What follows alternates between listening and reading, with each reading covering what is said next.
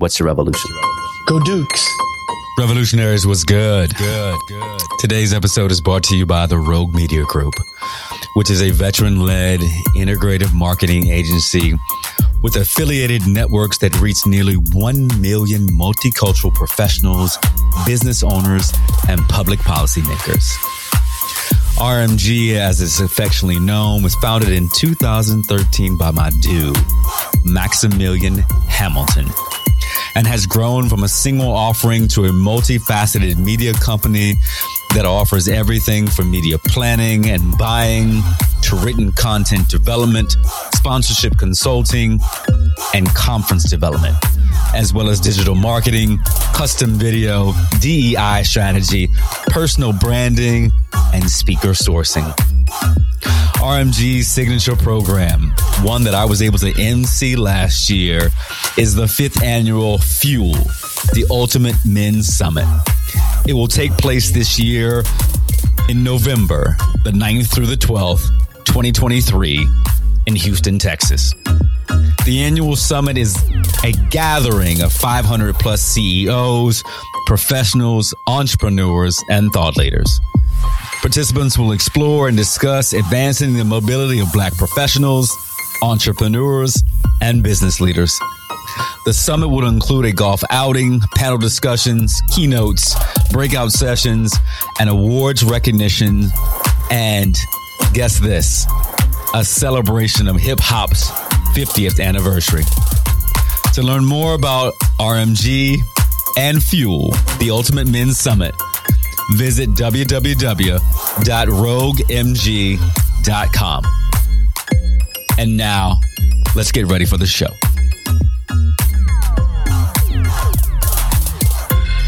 Dr. Robert Turner, what's your revolution?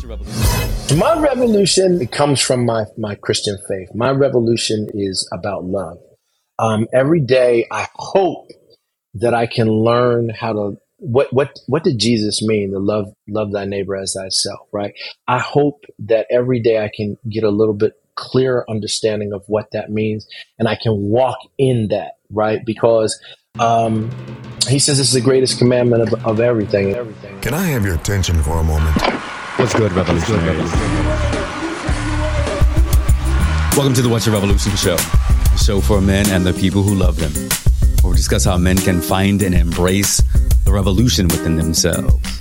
Where people can find and embrace the revolution within themselves. I am your host, Dr. Charles Corprew. What's good, Revolutionaries? I hope all is well.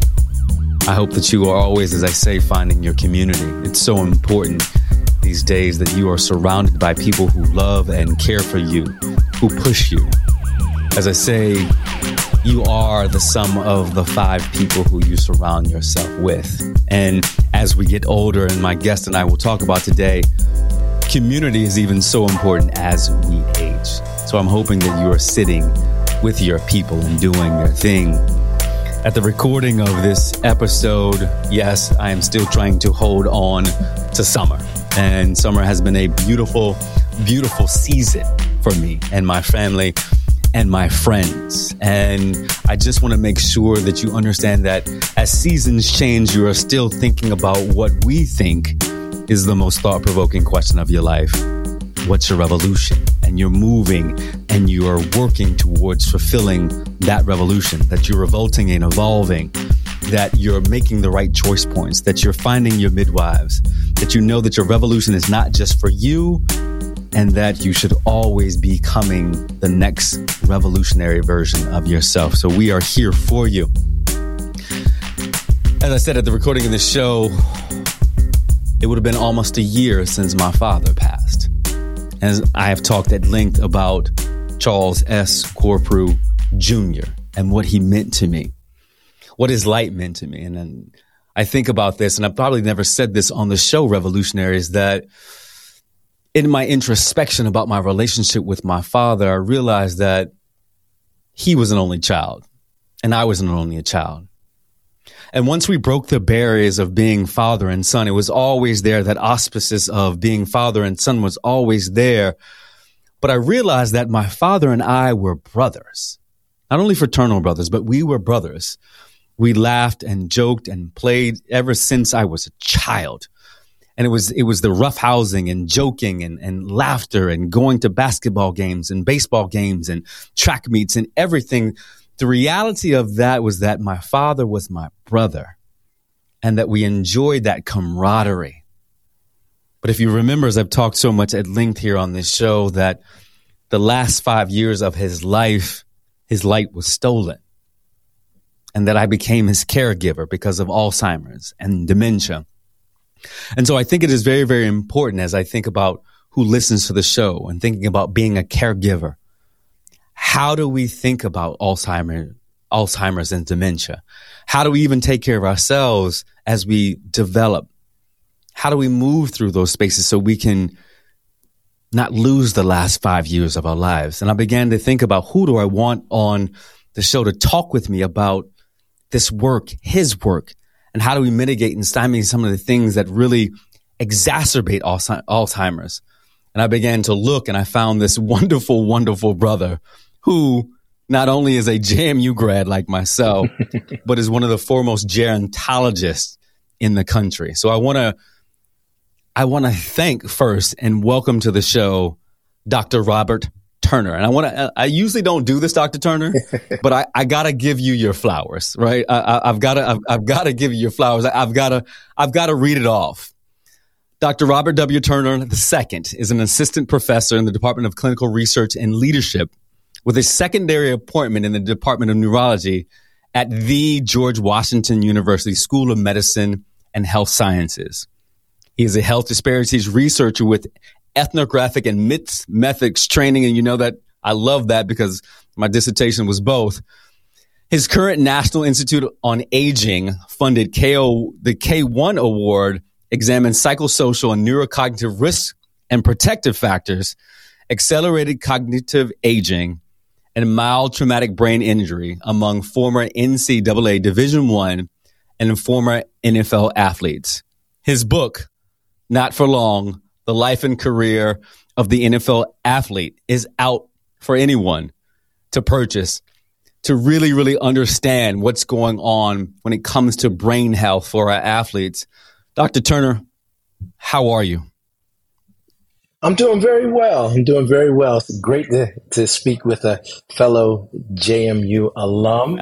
Anytime anyone reads that bio, I'm like, is this the same guy at 18 years old that went to JMU on a football scholarship, not knowing what in the world he was doing? And somehow or another, God has brought me to this place. But I really appreciate you having me here. Thank you. No doubt. I love it. Go Dukes. Go Dukes. We play at the recording of this show. Hopefully we win. We're playing UVA this week at the recording of this show in Charlottesville. And I definitely will be there. And hopefully other Dukes will be there as well. Before I jump in, I want you to talk about, if possible, what it was like for you being that 18-year-old at JMU on the football scholarship. What was it like for you? You know, moving through Harrisonburg and growing and developing into the person you were going to be 4 years later. What was that like for you? Well, first I have to give a shout out to all of my brothers who played in 1982, which I'm way back in the day when we first played against UVA and beat them at home. And that really started to establish, this tremendous legacy that the young men today are living up to and extending well beyond whatever we did back at that time. And, that was a real big shock that, JMU I was on the first team at JMU when I started school that had played Division I at that time, 1AA. Right. Just 4 years prior to that, Chalice Joe McMillan, who wound up becoming a doctor, he was the football coach, and it was Division III, and he started the program by literally going through the line of registration and picking out guys and saying, you look like you could be big enough, you should play. and then, 6 years after that, we beat UVA, right? So that has really set the foundation. So I can say, in all honesty, what it was like for me, I'm from Jersey, so I didn't know anything about going to rural Virginia, Yeah. Harrisonburg, Virginia. But I was very, very fortunate that we were recruited, a bunch of us, Gary Clark, Charles Haley, Mm-hmm. Scott Norwood, so many guys who played in the professional leagues. And I was fortunate enough to get my little drink, in the USFL, Canadian Football League, and finish in the NFL. But the one thing that we had, even though we were significant underdogs, is we had a head coach who cared about us. And I remember when I was staring it up, I'm a Jersey guy. I'm from, used to spend all my time in New York City. I'm bringing mixtapes, selling them WBLS, right? So I'm getting full down there. And the coach pulled me into the office one day and he said, "Hey, do you remember you sat right there in that seat and your mom and dad sat right over there? And do you remember the promise that I made them?" And I didn't know what he was talking about. He said, "I promised them that you were going to graduate from school. So you need to cut out all of this other foolishness and get on the books." And to my knowledge, everybody that I started came in with on the football program. We all graduated because he, to that point, our head coach was the one that ran our study hall. And if you didn't have a 2.0 or better, you had to be at the study hall. And the coach would go home, have his dinner, and then get back by 6:30, 7 o'clock and run study hall from 7 to 9. So there, if the head coach was making that kind of commitment to you, you had to, pull through. And so everybody did. And so that was the biggest thing that I take away from my experience at JMU, beyond the football, beyond everything else that we were able to do. We came in as kids, really, and the coach and the coaches cared about us and promised us that we were going to, live up to our potential on and off the field. Yeah, that's a beautiful thing. And it makes me think about this. And oftentimes the conversation goes in directions that I never think, but I would be remiss if I didn't, give a congratulations to Coach Deion Sanders. And oh, absolutely. Yeah. And just as you just talked about that, we think about mentorship and the mentorship of men, right? And in this case, I'm going to say in the mentorship of Black men. And what Coach Sanders has done is, in my opinion, is move into a space, but still say, I'm going to move men into places, in situations where they can succeed, where they can believe wholeheartedly about who they are and how they can perform even in the midst of adversity. You think about this, I lived in New Orleans, so I was able to go to Jackson, Mississippi a couple of times, to go to Jackson State. And to say, almost kind of like that Frank Sinatra effect. I'm going to go here. If I make it here, I can go to the next space and I can make it there, even if you doubt me. And at the recording of this episode, Coach Prime and his wonderful Colorado Buffs just beat the number 17 TCU team, who was in the national championship game last year. And what I heard from his players was this not hubris, but this belief, right? This belief that somebody believed in them, that they could be put into places to succeed. And this is what success can look like. And it sounds like that's what you got from your coach at JMU. And I wonder how that mentorship and other mentorship at JMU catapulted, or at least moved you into, I'm going to go and be something bigger and better. I wonder if that was a catalyst for you.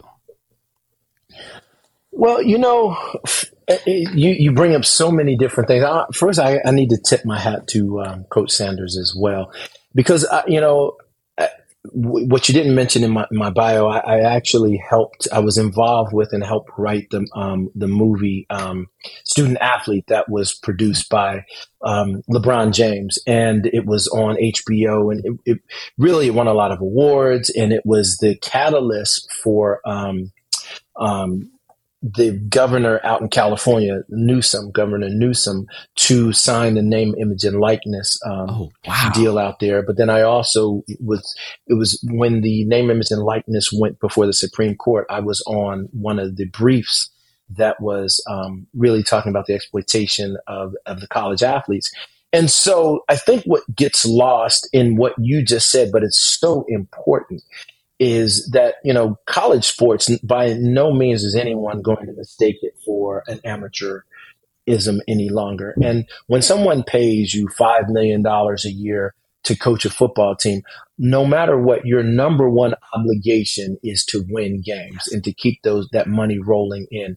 But Coach Prime has said numerous times, I've seen him, he said, I'm here and parents entrust me to help develop these young boys into men. Yes. He goes, and that's my job. He goes, and I've been successful everywhere I've been, football, baseball, everything he's done. He goes, but number one is I'm going to turn them into great football players and turn them into great men. Yes. Right. And that in today's economy is so much more difficult than it was when I was at JMU. Yeah. I mean, we were building something. No one knew that when you look at the stadium now, it's 25,000 seat stadium. We've hosted game days a couple of times. We won national championships. They've moved up to the next division, and people are in droves. Last year, JMU was the darling of college football because they came from Division I AA, and then they basically won their conference. No one could think that they would do that. Right. But when we were playing back in the day, we were trying to build the foundation for a great football program. No question about that. But, we were just literally just kids. My dream was always to go to the NFL. That was always my dream, right? But coach and our coaches, they were like, you're going to fulfill whatever your dream is. That's not a problem. But we need to give you the tools to be successful in every area of your life. And so it never crossed my mind that the guys that I came into school with, that we weren't going to be successful because we were all just doing our best, but they were great human beings. And that's what my experience was at JMU, is that our coach recruited a bunch of great human beings to be around. Yeah. And that's the blessing of coaches and good coaches, because, and I think about this in my own world, in the venture capital world, working with founders and CEOs as they're building their companies. And good companies are built around bringing in good humans that have great talents. Absolutely. And thinking about that, and then molding a culture that allows people to thrive. Think about that. I think about, in Revolutionaries, that I talk about this all the time about my high school and my principal.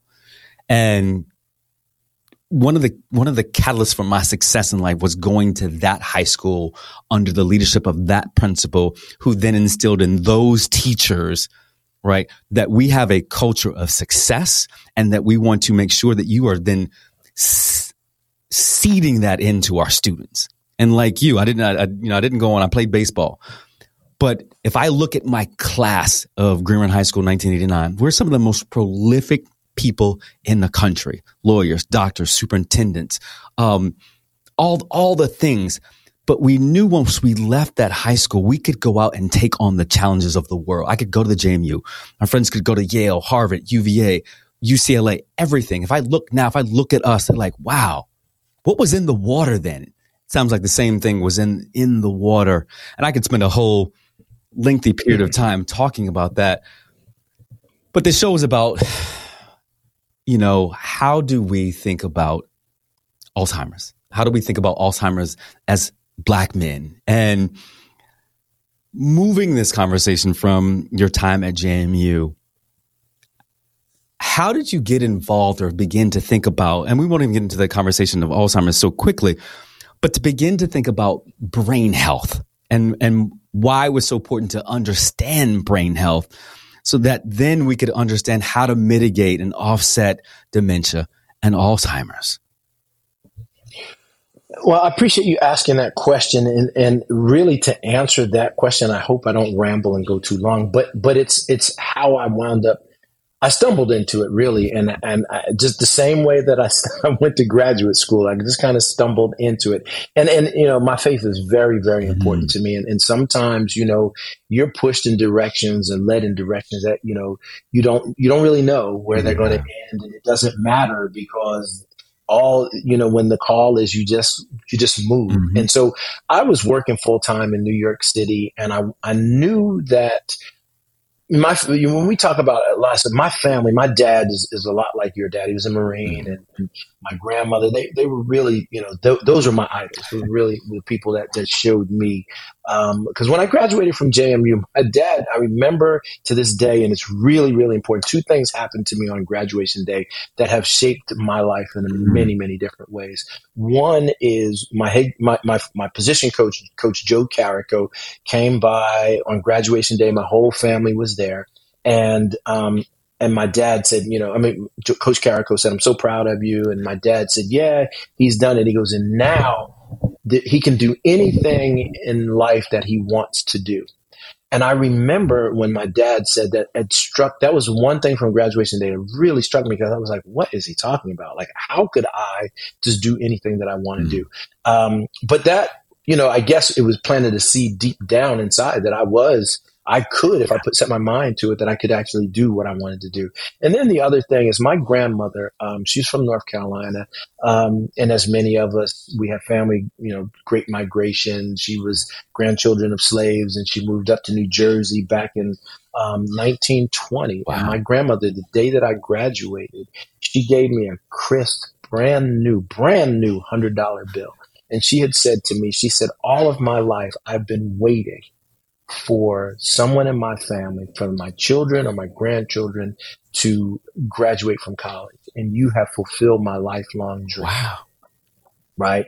And so I thought, wow, I didn't even realize that, how important that was. And years later, my dad had told me my grandparents collectively didn't have over a 7th to 8th grade education between my grandmother and grandfather. Neither one of them went beyond 4th grade. And I never really knew that, right? But I realized, and when my grandmother had shown me, when she shared that with me, how important education was to her and to our family. And so I knew that someday I was going to go back to, go to graduate school. And I thought I was just going to go get a master's. And I wound up looking at sociology, and the reason I decided to get a PhD was very simply because when I was reading online, it said you can't do much with a master's in sociology. That's right. So I said, all right, I'll get a PhD, which, ignorance is bliss sometimes when you don't know what you're actually going to do. And that's what happened. But during the time that I was in graduate school, one of the professors said to me, "Write about what you know. That's the easiest way to get through the program."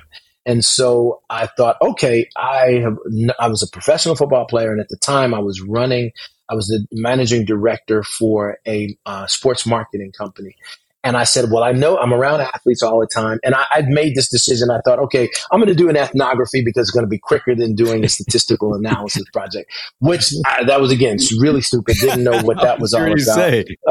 It took me forever, right? But what wound up happening is, as I was doing field research for the book, it was right at the time when Junior Seau had committed suicide, Dave Duerson, Andre Waters, and a number of people started losing. And then I did 2 interviews, of which both 2 men that I had interviewed had said that they were struggling with depression during their professional career. And I thought to myself, how in the world could someone be an elite athlete and perform at such a high level by struggling with mental health issues? Yeah. And I was like, I know that for me, if my girlfriend would have broken up with me, that would have been it. I couldn't even hold my head together. I wouldn't be able to perform, right? So that started me pushing me down that road. And so at first I was really thinking about mental health, but then a confluence of things came together where I realized that, the NFL is 70% Black, college Division I sports, especially on the the larger scale, they're almost all exclusively Black that play on the first, lines. I was like, so what is this all about? Especially when you think about the issues around concussion, CTE, all of those different things started me thinking about brain health. Yes. And then around that same time is when my dad got diagnosed with Alzheimer's, and so I started to think, well, what does this mean for people like me? Yes. And that's pushed me down the road to be where I am today. It's interesting. Thank you for that. And I totally appreciate that, because one, I can totally sympathize with like being pushed, right? Being pushed into things when you never know. Like you said, your faith illuminates how you walk in the world. Because a lot of my story is the same thing, that I didn't know how I was going to get there. But the next plank came. I always tell this story about as I'm about to fall off one plank, the next plank comes, and I'm moving in another direction. It's so interesting to hear that this story of faith of your family and the belief in you, and that we are going to, the ancestors are going to rise you up and still believe that no matter what, we're going to push you into spaces that you can be successful. You can now do anything, as your father said. There's a belief, and I'm going to get to this question in a second, but there is a belief that I think that good fathers instill into their children.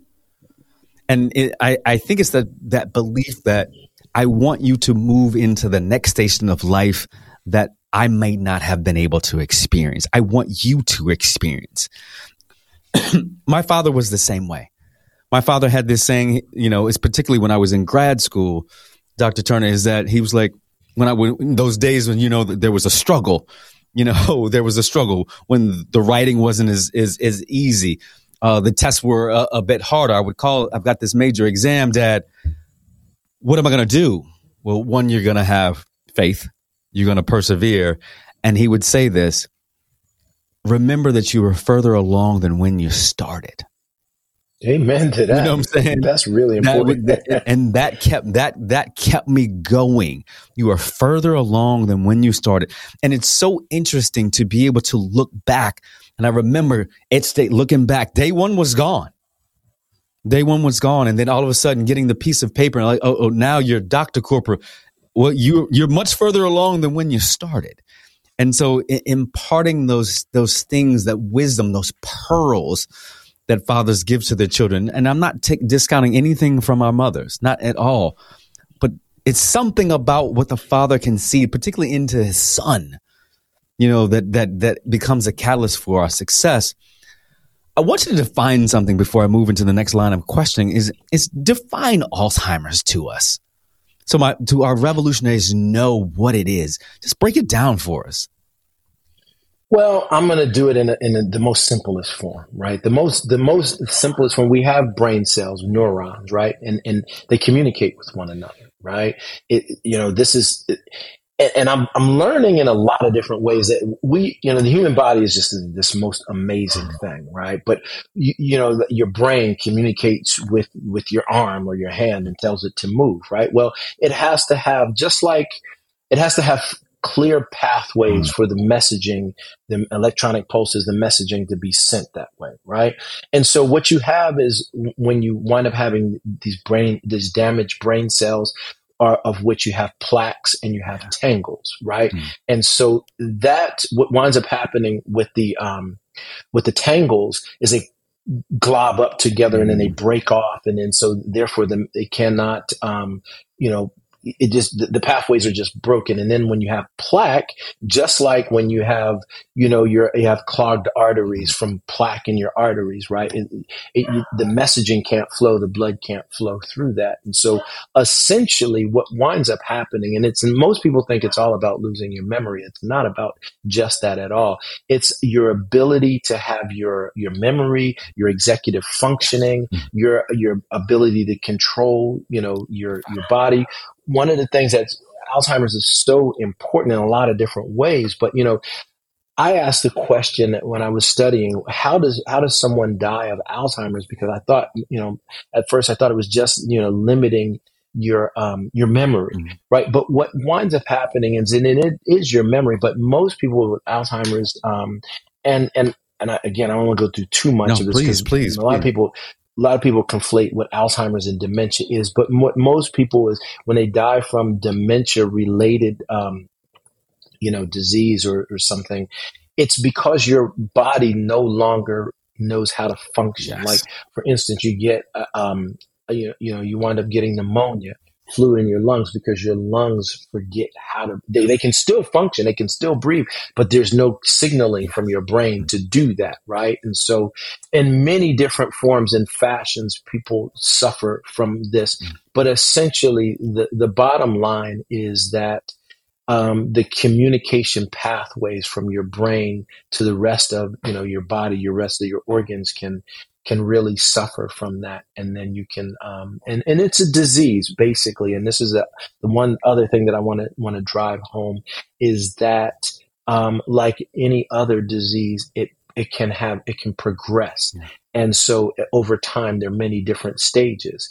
But that being said, I want people to recognize that, this disease in some people progresses much faster or much slower. And so some people, it never really progresses past a very mild stage. And then other people, it can rapidly, descend into full on dementia. Yeah. Brother, thank you. Thank you for that, because I think that my listeners need to understand that. And I often think, having lived this firsthand and understand that you are living this right now with your father as well, is that I thought that, once we got the diagnosis, like, oh my God, my father is going to forget me. And that's a tough thing. And I went through the diatribe early, like that. Now my brother, not only my father, but my brother is going to forget me. My father didn't lose his memory per se. His short-term memory, and as you age, your short-term memory is going to become faulty anyway. His long-term, his crystallized memory he could still tell me walking to school what that was like. He could talk about his mother and grandfather, and we could laugh about his revelry in college and some of the simple and silly things that we do.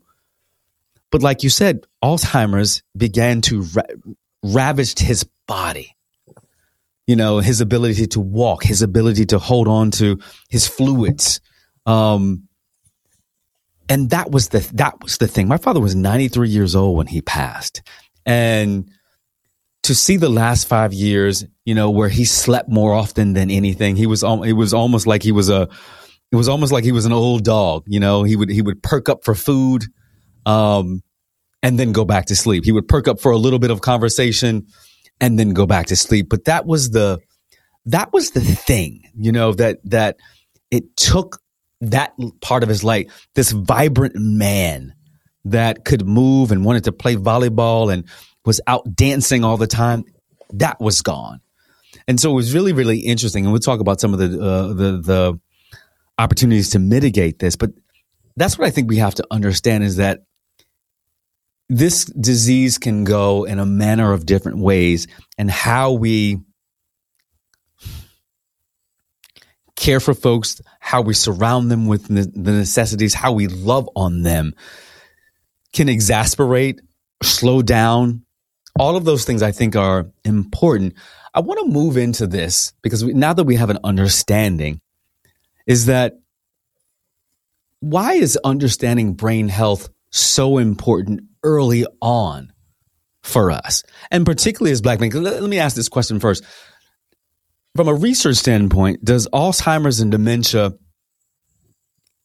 impact Black men of color, differently? Like if I think about prostate cancer, the research on prostate cancer is that it is more lethal in Black men than any other population. But are there similarities? Is the impact of the disease more debilitating for us than any other? Again, you ask these great questions, and I'm thinking to myself, all right, I feel like all of a sudden I'm in a lecture that's 2 hours, and you keep looking at the clock and you say to yourself, how did we get here? We got so much more to cover. But I think we need to clean up just a little bit, because again, terms are really important. Mm-hmm. Language really matters. And people, again, as I mentioned before, people will often conflate Alzheimer's disease with dementia, right? So I just need to focus and let people know that, Alzheimer's disease is a neurocognitive disorder. And there are a number of neurocognitive disorders, right, that wind up that can progress to dementia, right? So Alzheimer's, about 80% of the neurocognitive disorders that lead to dementia. It's 80% of it is people are experiencing Alzheimer's disease. But then there's also, we have frontal temporal lobe. We have Lewy bodies disease. We have vascular disease. We have, it can come from repetitive head impacts. traumatic brain injury, a significant TBI. There are also, again, HIV infection can lead to some of those things. So I want to just say, and this goes back to the question, or directly into the question of why it's so important to have early diagnosis, because early diagnosis will be able to tell you what type of neurocognitive disorder that you're dealing with.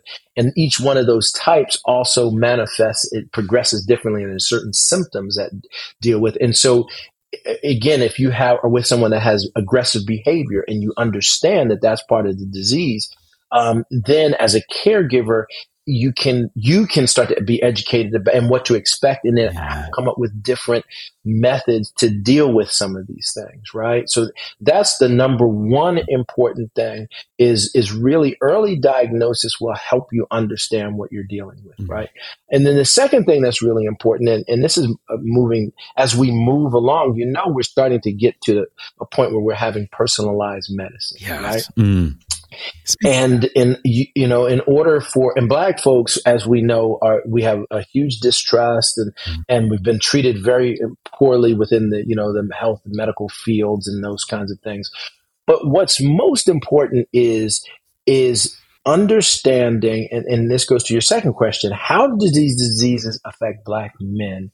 The answer to that question is we really don't know.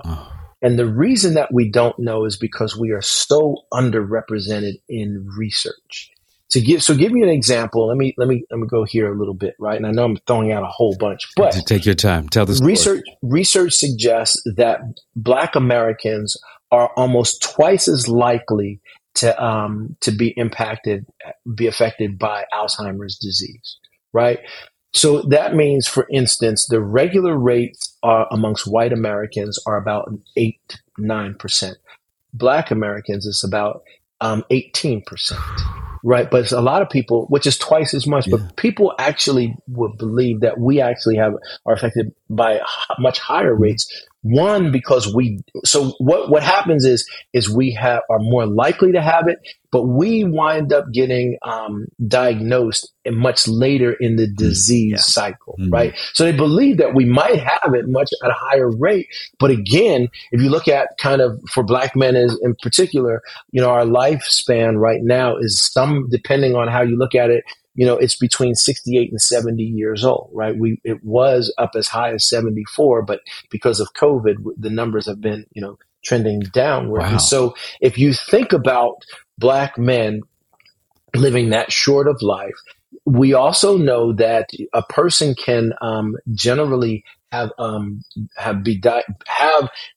diagnosed and affected by the disease up to 20 years before you see a manifestation. What? Right, exactly. So a person, and generally what we say is that getting Alzheimer's before 65 is really what's considered early onset. Yeah. But in a person at 65, where you see the manifestation of it, may have contracted the disease as early as 45 years, old. And so if you think about us only living to 65, 68 to 70,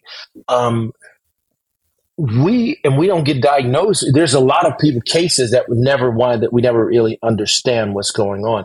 And so two things. One, when you're talking about understanding, getting ready, and being able to care for a person, knowing the disease pathology, knowing how it actually, manifests, would be really important to take care of it. You talk about also when you're looking at personalized medicine, being involved and then seeing how this disease impacts with our kind of particular gene environment interactions, our stress, all those kinds of things are really, really important. And so here's what I'm going to leave, because again, I'm throwing a whole bunch of stuff, but good. Right now, this is great. Going to everything else that we say, Black Americans, when it comes to Alzheimer's related research, we only represent 5% of the population that participates in research. And of that 5%, right? So that means 95% of what we know about the way the disease function, we only know it based on the 5% that actually has participated in research, Alzheimer's related research. Now, here's something that will blow everyone's mind away. Of that 5%, 75% of those individuals that participate in research are Black women. So we're not even there. Exactly. So we're 25% of 5%, which means that we're somewhere around 1%, 1 or 2%, something of like 1.5%. So in other words, how the disease functions with us. So as an example, I'll give you just a very clear cut example. In my research that I do right now, in normal research, when you're looking at and you're doing neurocognitive examinations based on the instruments that we have, we pre-test for depression. Mm-hmm. And if you have a depression or a certain rate of depression or the intensity of depression, then we disqualify you because that will have an impact on the way that your brain functions, mm-hmm. right? In terms of how you respond to these neurocognitive tests. Now, what we started to do in our study, which is 40 Black men who are caregivers of someone with dementia or some kind of cognitive impairment, and then compared to other men who do not provide care. So what we wound up doing is we did the pre-screening on the depression. The rates of depression were so high amongst the individuals that were in my study is if I went with the conventional way of conducting the study, we wouldn't have found enough Black men who did not have some form of experience of depression. Right. And it didn't mean that you were having, because we asked about your depression history. Mm-hmm. And so it didn't mean that you were dealing with depression now, but we just couldn't have found enough of them. So that is why it's really important. When I have another pastor that I work with in my studies, and what he did when he did the pre-screening, he said he came to the realization, he was in Washington, D.C. He said, I realized that where the root of my depression was from the trauma that I had experienced. And he goes, and now I'm dealing with so many people in Washington, D.C. He goes, my pews are filled with people who have had trauma that have not been diagnosed nor have ever been treated. Right. So we have a very unique profile. Yes. Right. So when we're trying to understand how the disease state functions within us, you can't look at other populations and try to understand how that works within us.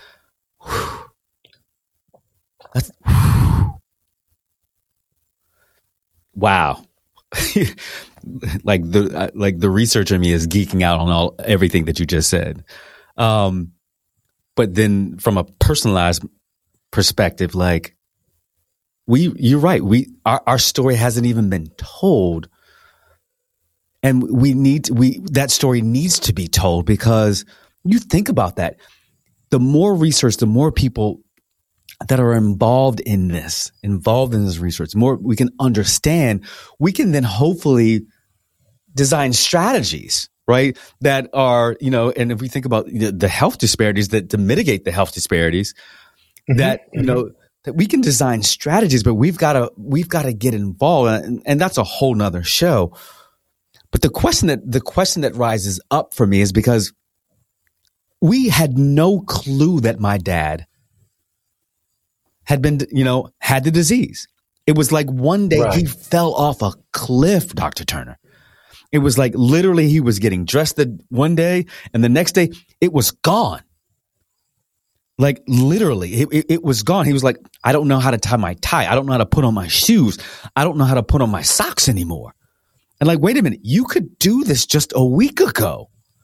And all of a sudden, you were driving just 3 months ago. Now, all of a sudden, it was like, boom. And I remember it was the distinct time is when we got the diagnosis was his doctor asked him to draw a clock, the clock test. And he drew the clock, and everything was outside of the clock. It wasn't even everything was, and then that was the thing. Can you talk about the symptoms that people should be looking for? If you're saying that there's a potential that people have had Alzheimer's 20 years earlier than their initial diagnosis, what should we be looking for in folks? A couple of things, and I'm going to speak to Black men in particular on this, right? But it really does impact our community. I'm going to talk about two risk factors, two potential risk factors that I think we should really be aware of. The first one I'm going to talk about is vascular disease, right? The rates of vascular disease, cardiovascular, and all types of vascular. And what we say in the research that I do is we say what's good for the heart is good for the head, right? So the things that I'm really concerned with that we really need to pay attention to, because again, if you think vascular disease in particular is tied to our diets, right? Yes. In many instances, right? So you have the clogged arteries, and you have people, again, you have so much like gook in your vessels that the blood can't go through your veins, right?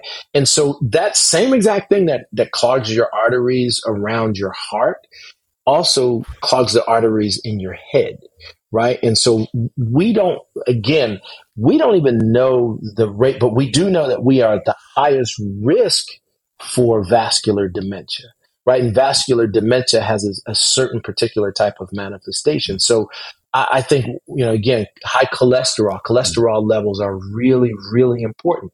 Stuff that, you got to understand that puts you at a greater risk for vascular dementia when you have high cholesterol levels, right? Not only is it difficult for your heart, and then you may, again, get your, like, if we don't know to go and get a test to see what's going on there, and you're not talking to a neurologist or, neuropsychologist or any of those kinds of things, we're not getting those early testing to find out what's going on.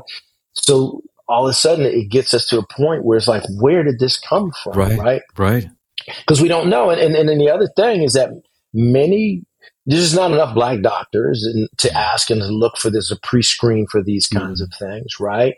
So it's a vicious kind of circle that you get on this pathway, and it starts to spiral out of control, that we have certain risk factors, and so we need to test for those risk factors very early, right? And if we don't, then that puts us in a bad position.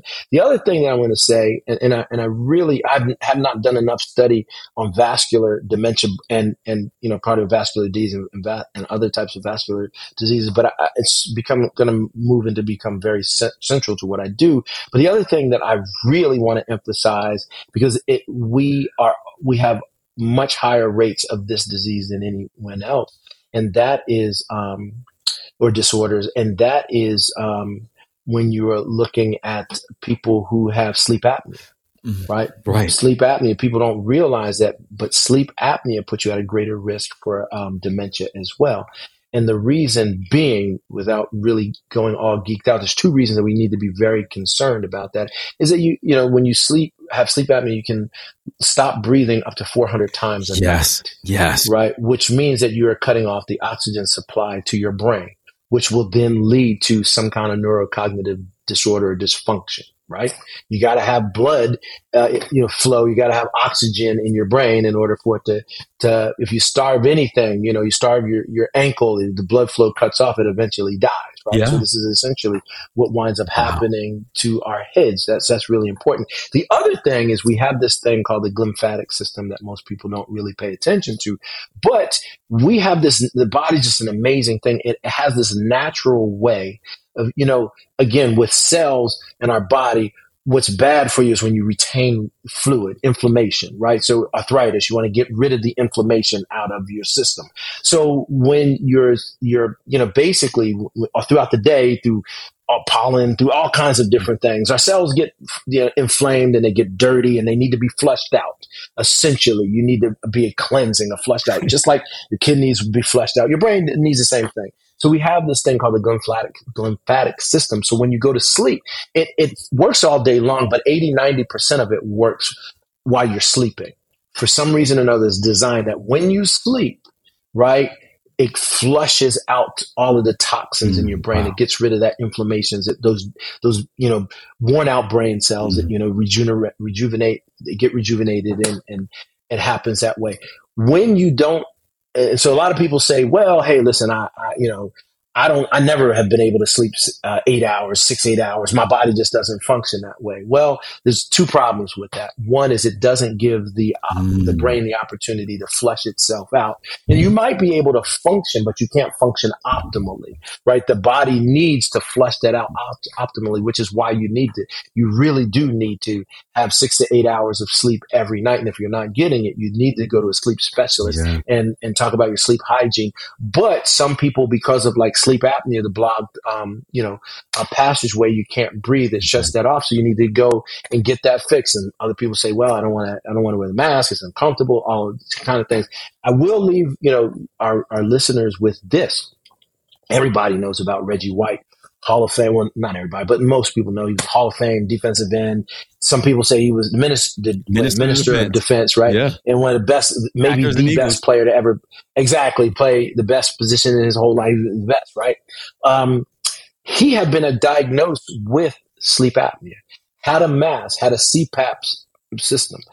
But every once in a while, it was cumbersome. He didn't want to wear it. And he said, forget it, I'm not going to wear it. And so the night that he died, he chose not to wear his mask, right? So it is that important. Those two things alone, by looking at, vascular dementia and looking at, getting proper sleep, making sure your airways, passageways are, well taken care of. We have very high rates of obesity. Black men have very, thick necks. Those are all things that put us at great risk. And those are exactly why we need to have those identified very early, because it could definitely lengthen your life, get rid of the obesity, lower, your blood pressure, making sure that, you don't have, your cardiovascular system is working properly, that you don't have, clogged arteries. Those kinds of things are really essential to early diagnosis, but also living a healthy and living a long life.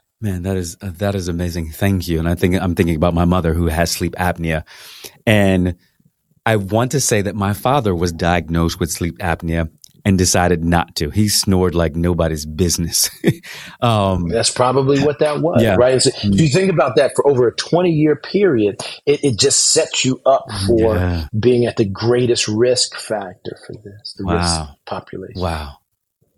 Revolutionaries, just this information itself is just a game changer. And if we're thinking about the social factors and the dietary factors that we won't have a chance to get into here, but a more plant-based diet, a more allows for basically, as you said, a more heart-healthy diet will allow you. I'm plant-based forward, so I try to think about plants first. Then meets exercise as a part of this. I tell people three things. The three things that your mother told you, or that your pediatrician, when you were a kid, three things they told you. You gotta sleep, you gotta exercise, and you gotta eat right? Because that's how our body was designed, right? And those are the things that reduce. Those are the things, like, hey, listen, if cancer's coming, it's going to come. There's certain things that are just going to wind up happening. But even within all of that, and we know this, what we do know and why this is so important is that when you're strong, when you have a strong system, it helps you ward off some of these diseases, right? And it helps you, it gives you a much better time to recuperate, right? That's what we need to do. If anything else, if people want to have good, proper brain health, they want to understand their risk factors for brain health. They want to understand, what can I do to start eating healthy, start exercising, and start getting sleep. Yeah. Right? Just making those things are like integral parts of who you are as a human being. Right? Because even what I think of is that we want to have, yes, people want to live long lives, but I want you to have a high quality of life. That's the key, the quality of life. Like I started at the outset of this show, is that the last 5 years of my father's life were, in my mind, stolen from him, because he was either sleeping or eating, and that was it. And that was it. I got a few minutes to try to figure out questions that I never got a chance to ask, thinking about, like, what did you deal with in your life? What were your struggles? That was one of the questions I thought after his passing that I never got a chance to ask him, the psychologist. Like, why didn't I ever ask my dad, what were your challenges? What kept you up at night? Were you ever depressed? Were you ever anxious? All of those things. I couldn't have those conversations with him anymore.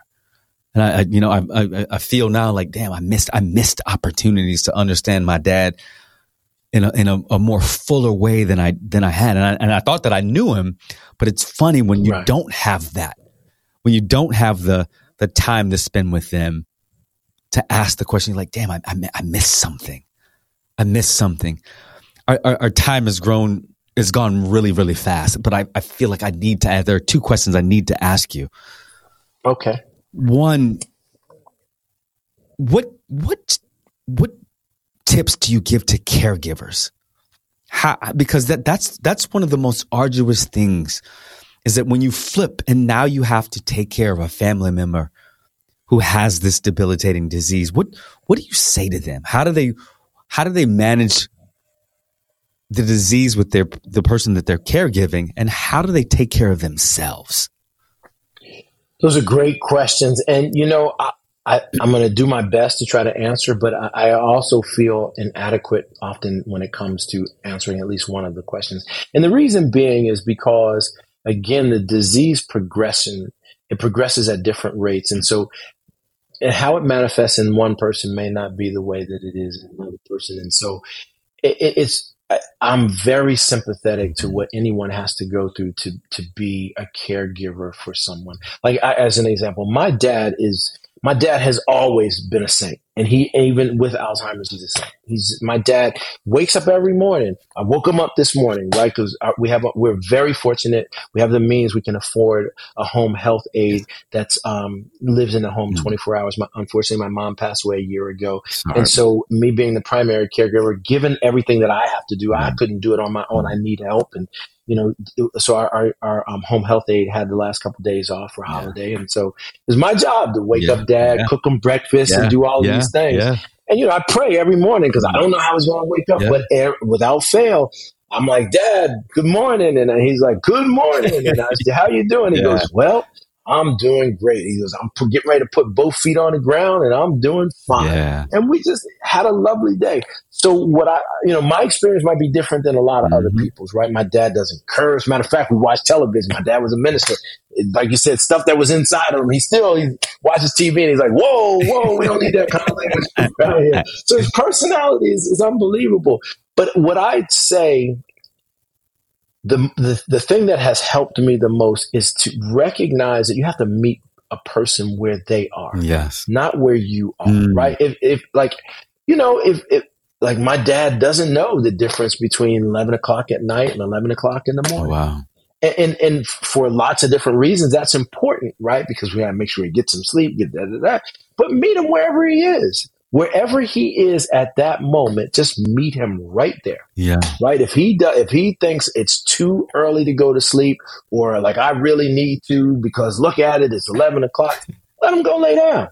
And then 5 minutes later, wake him up and say, hey, Dad, guess what? And he gets on up, and then we can reset the clock based on what's happening with him. Yeah. Right?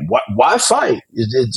I give you one other quick example because, I know we're running out of time, but my dad and my mom used to, my mom would go shopping. My dad hates going shopping. They go grocery shopping. And at a certain point in time, my dad it infuriated him that he would take stuff out of the basket, put it up on the conveyor belt, they'd ring it up, and then my mom would put it in bags after that.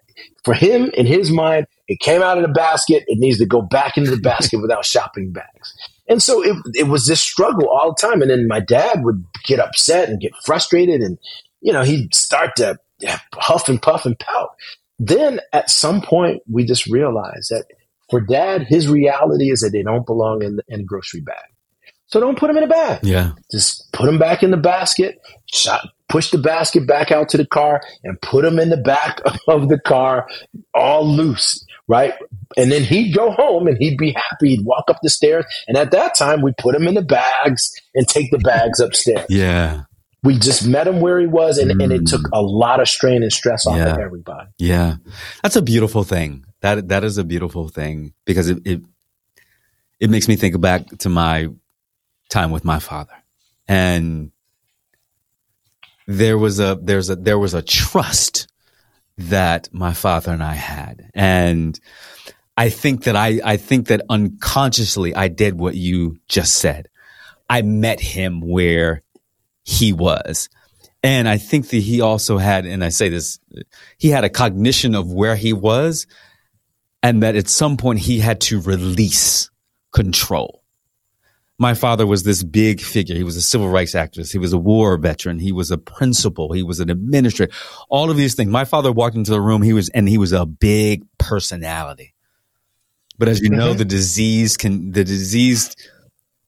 diminishes your light. And there was a point in time, Dr. Turner, where I think that he realized that my son now has to take care of me and I have to trust him. And I know that he has the best interests in me. And I would say that all the time when I had to do something for Dad, do you trust me? And he would say emphatically, I trust you. And it was that trust, right? It was that trust that we had when I needed to pick him off the floor when he got up at night, and for some reason figured out how to walk for 5 or 6 seconds, put his shoes on, and then all of a sudden realizes like, oh, I can't walk and I've fallen. And I've got to pick up this 200-pound man and say, Dad, okay, it's just me and you. Do you trust me? And he's like, I trust you. And I could lift him up and put him back in the bed, kiss him on his forehead, tell him that I love him. And we could keep it moving. It is that level of trust of meeting them where they are. And I love that you say that meeting them where they are and giving them love and care. I think that is the biggest thing. And being a caregiver is far from easy. But at the end of the day, Dr. Turner, I would never trade that time with him. Absolutely. Let me just say, I know we're very much at our end of our time, but I want to say one other thing that I think is particularly germane to Black men. Black men are very proud, right? Mm-hmm. Everything that you got to go through in this country, especially our father's generation, right? And our grandparents' generation and everything else. Respect is the utmost important. It's the most important thing that you can do. And so for me, at least in terms of caring for my dad, and if I think about others, show them how much you respect them, right? Give them honor and give them respect. And because that, no matter what the disease is going through, they've always held themselves that you're going to respect me. Yes. They may not know who you are, even as their son. They may not, but what they know is that they can trust you, they like you, they care about you. When you show them you have respect and you trust and that you care for them. Those, to me, when you're talking about dealing with a Black man, and again, my dad was and I'm sure you can relate to this, my dad was the very first Black man in the electrical union in New Jersey. Wow. He broke that color barrier, right? And in fact, when it got to a certain point when the EEOC, the federal government wanted to bring a lawsuit against the union, and up in Jersey it was all Italian, but they wanted to use him as a pawn to show that no, we're not racist because look, we got one, right? My dad figured out how to, on both sides of this, how to come out shining and keep his head up, right? And that's a prideful thing for him. And so, they've gone through a whole bunch of things. So, those of you who are caring for men, recognizing that having that respect and having them feel as though and know that you respect them, is really important. And it'll take you a long way as to how you care for someone. Yeah. You are right. And that was the one thing. My father would always say, man, your mother's getting on my nerves. Your mother's getting, and I think, and to be honest with you, I really think it was, he was feeling disrespected. I really, he did not, regardless of his state, he wanted to feel like I am still a man. Hugely important. I am not a child. I am still a man, even in this state. And that was why our relationship was so good. Is that I always saw him still as my dad and my brother, but there was a level of respect that absolutely always. My last question, Dr. Turner, what's your revolution? What is my revolution? My revolution it comes from my Christian faith. My revolution is about love. Every day I hope that I can learn how to, what did Jesus mean? To love thy neighbor as thyself, right? I hope that every day I can get a little bit clearer understanding of what that means, and I can walk in that, right? Because he says it's the greatest commandment of everything. And so I hope that when people engage with me, or that, I encounter them in many different ways, they could say, whether they like, what I stand for, what I don't stand for, and we get an agreement, disagreement, arguments, and everything else, and say that brother really, he walks in the love that God is calling him to love other people, and trying to learn what that means, to even love myself. Yeah. That is a beautiful revolution, brother. I appreciate it. Revolutionaries, look, I get a chance to interview some of the most prolific luminaries in this country. This is, as we say, an ordinary show because we just did that. Dr. Robert Turner, I just want to thank you for your time and your wisdom and your intellect as we think about something that impacts so many of us, whether as a caregiver or it impacts our body and our mind. And I want to thank you for your work. I want to thank you for who you are as a human being, right? As a Black man, as a literate, luminate Black man out here in this world, pontificating and writing about and educating us on brain health and Alzheimer's and dementia and how we can move forward in our own revolutions to take care of ourselves. So thank you so much. Revolutionaries, I want you to make sure that you are listening, learning, and taking care of yourself, and always thinking about the most thought-provoking question of your life. What's your revolution? We'll see you next time. You know that I love you. Go Dukes. Go Dukes. Go Dukes. That's right. We'll see you soon. Take care, everybody. All right. Peace. Thank you. Take care. What's good, Revolutionaries? Go Dukes. Go Dukes. Dr. Turner, I appreciate that. That was amazing. More informative than I even thought it was going to be. So I'm truly in gratitude of you. Well, I hope it doesn't. I hope it's not too far geeked out. But hey, listen, there's a lot there, a lot that people need to know. And if I can be a resource to help people in any way, please always call on me. I will. Go Dukes. Go Dukes. Go Dukes.